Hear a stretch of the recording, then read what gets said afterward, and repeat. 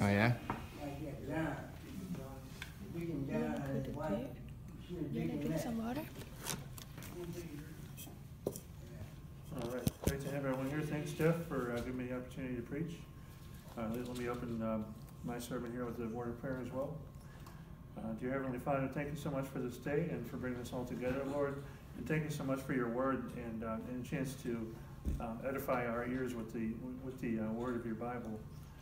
Give me fill me up with your Holy Spirit so that I can preach your word boldly.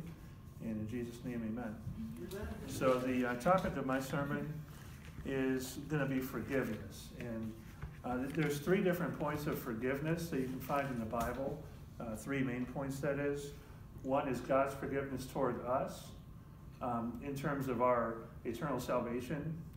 The second point is God's forgiveness toward us in terms of our daily life and not punishing us for our sins on this earth. And the third is our forgiveness toward others and our ability to be loving to our brothers and sisters in Christ. So I was going to start in Matthew 6, and we've already read the Lord's Prayer there through verse 13. But in verse 14 it says, the Bible reads, "For if you forgive men their trespasses, your heavenly Father will also forgive you. But if you forgive not men their trespasses, neither will your Father forgive your trespasses." So the first thing that we have to remember is that God has forgiven us, the Lord God has forgiven us more than we can ever imagine. And when we receive Christ as our Savior, when we believe on the Lord Jesus Christ and get saved, we know that He saves us from hell. He saves us from the eternal damnation of hell, because the Bible says that, for as it is written, there's none righteous, no, not one. And we've all sinned and come short of the glory Amen. of God. And of course, the wages of sin is death, but the gift of God is eternal life through Jesus Christ our Lord. So He gives us a gift, and the Bible calls that, if you turn to Colossians chapter 1, Colossians chapter 1.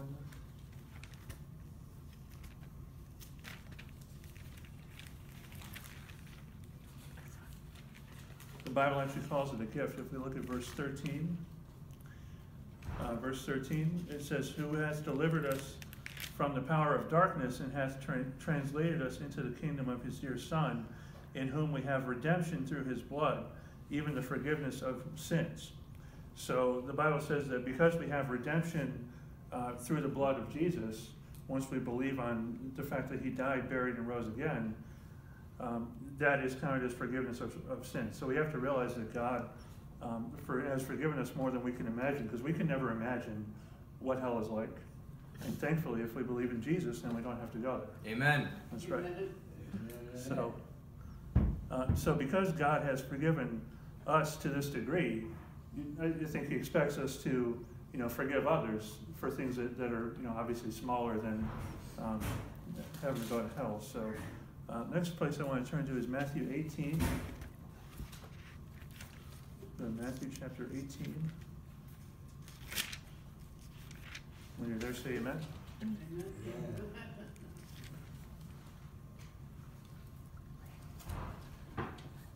This is a famous passage here about forgiveness. Let's look at verse 21. It says, "Then Peter came to Him and said, Lord, how oft shall my brother sin against me, and I forgive him? Till 7 times? Jesus saith unto him, I say not unto thee until 7 times, but until 70 times 7. Therefore is the kingdom of heaven likened unto a certain king, which would take account of his servants.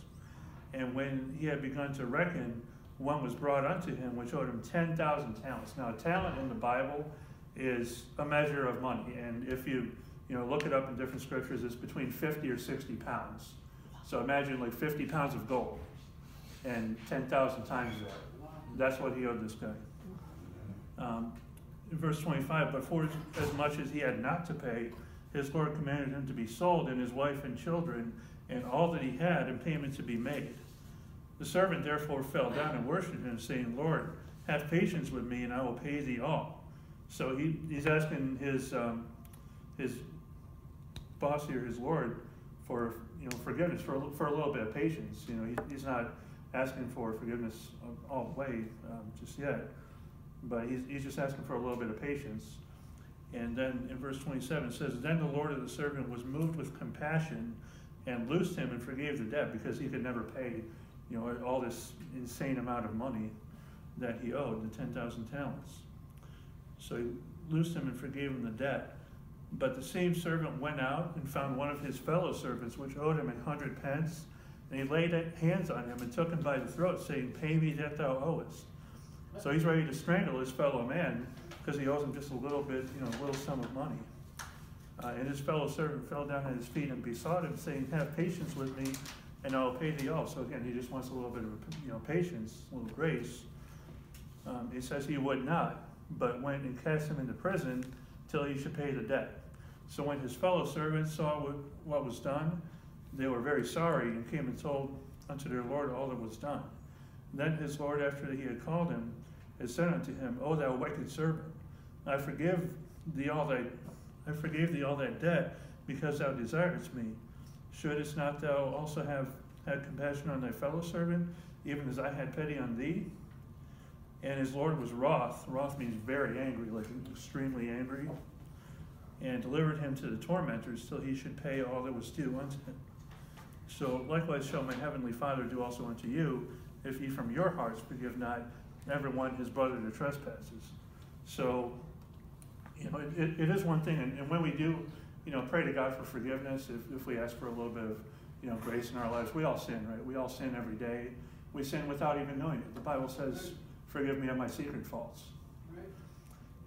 So it is righteous to ask for forgiveness, but we also have to realize that we have to forgive other people that sin against us too in our lives, so that we can be worthy of that forgiveness in our lives, not have to deal with the judgment of God in our lives, and not have to, and of course that has nothing to do with salvation, but the point is you want as little bit of, as little of God's judgment in your life as you possibly have, if you can get away with it. So that's the reason that we should forgive, others, is because God has forgiven us to such a large degree.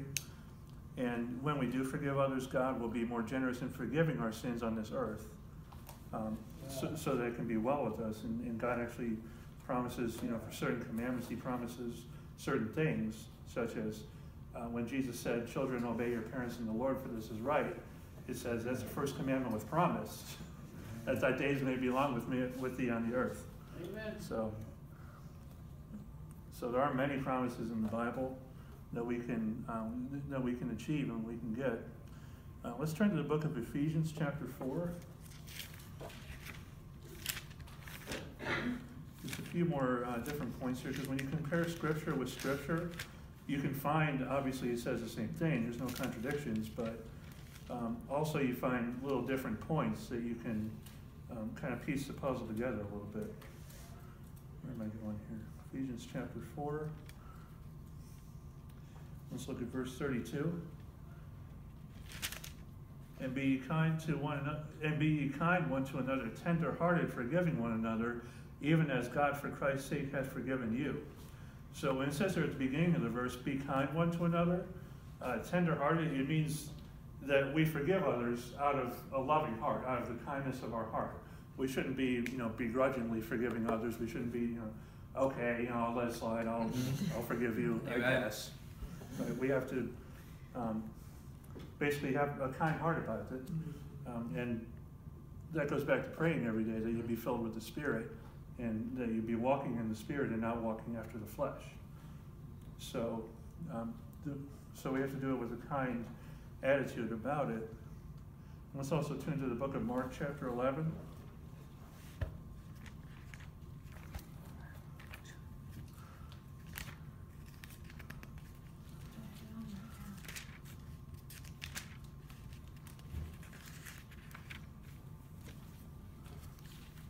Mark 11, verse 25. Verse 25 says, and when ye stand praying, forgive, if ye have aught against any, that your Father also which is in heaven may forgive you your trespasses. But if ye do not forgive, neither will your Father which is in heaven forgive your trespasses. So Jesus is saying here in verse 25, it says, when you stand praying, when you're actually praying, you can actually tell God that you forgive someone in your heart and demonstrate to God that you've forgiven this person when it comes from the bottom of your heart, when you're speaking to God. So that's another way you can forgive someone, even if you don't have a chance to see them. You can actually tell God, because God is the one who searches the soul. Amen. He knows what's in the bottom of your heart. He knows all your secrets and everything. The hairs on your head are numbered. So everything, God knows everything about us. Let's go to the book of 1 John, chapter 1. It's a famous passage here, or famous verse rather. I'll just read it. It says, if we confess our sins, he is faithful and just to forgive us our sins and to cleanse us from all unrighteousness. So God is, of course, going to be faithful to us. And we can also turn to the book of Colossians again, chapter 3.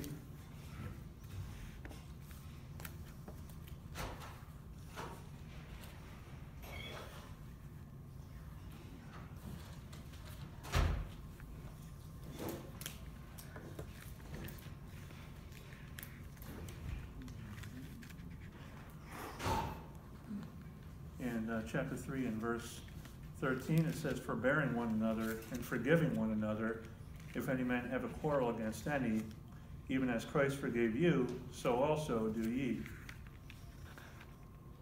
And this is part of the passage about the full armor of God there. So forbearing one another means, forbearment, if you think of a loan, like a student loan, forbearment means to have a little bit of a deferment period, to give someone time, give someone a little bit of grace.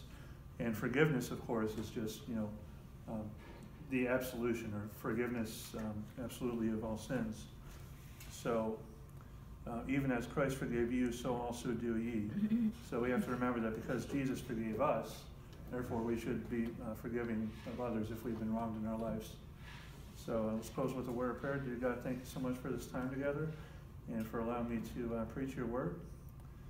And let us all come back here safely again next time in April, and hopefully we can do it again bigger and better. In Jesus' name I pray, amen. Amen. Nice.